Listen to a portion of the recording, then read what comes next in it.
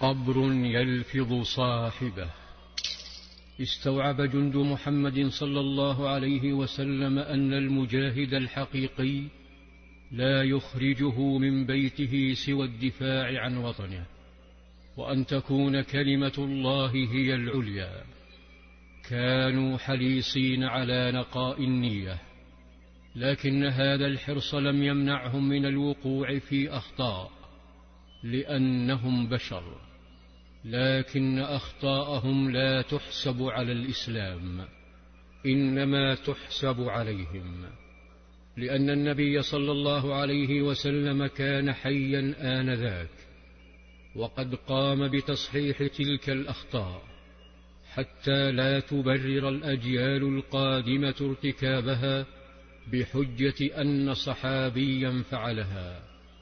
جاءه أحد المجاهدين يبشره صلى الله عليه وسلم، يبشره بنصر الله لسرية شارك فيها، ثم قال: يا رسول الله، لحقت رجلا بالسيف، فلما أحس أن السيف قد واقعه التفت وهو يسعى فقال: إني مسلم، إني مسلم، فقتلته. وإنما كان يا نبي الله متعوذا. كدرت تلك الكلمات فرح القائد صلى الله عليه وسلم، وغيرت تهلل وجهه فقال: فهلا شققت عن قلبه فنظرت صادق هو أو كاذب؟ فقال المجاهد: لو شققت عن قلبه ما كان يعلمني القلب، هل قلبه إلا مضغة من لحم؟ فقال صلى الله عليه وسلم: فأنت قتلته؟ لا ما في قلبه علمت ولا لسانه صدقت. قال: يا رسول الله، استغفر لي. قال صلى الله عليه وسلم: لا أستغفر لك. فدفنوه، فأصبح على وجه الأرض. فدفنوه في اليوم الثاني، فمروا به فوجدوه خارج القبر، فدفنوه ثالثة فلفظه القبر أيضا.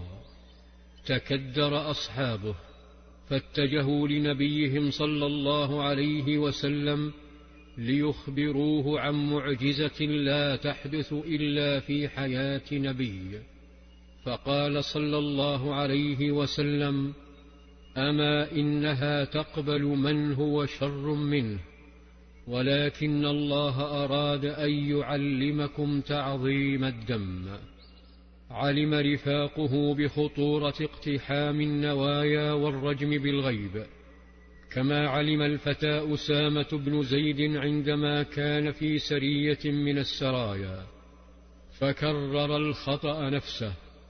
فقال صلى الله عليه وسلم له: أفلا شققت عن قلبه حتى تعلم أقالها أم لا؟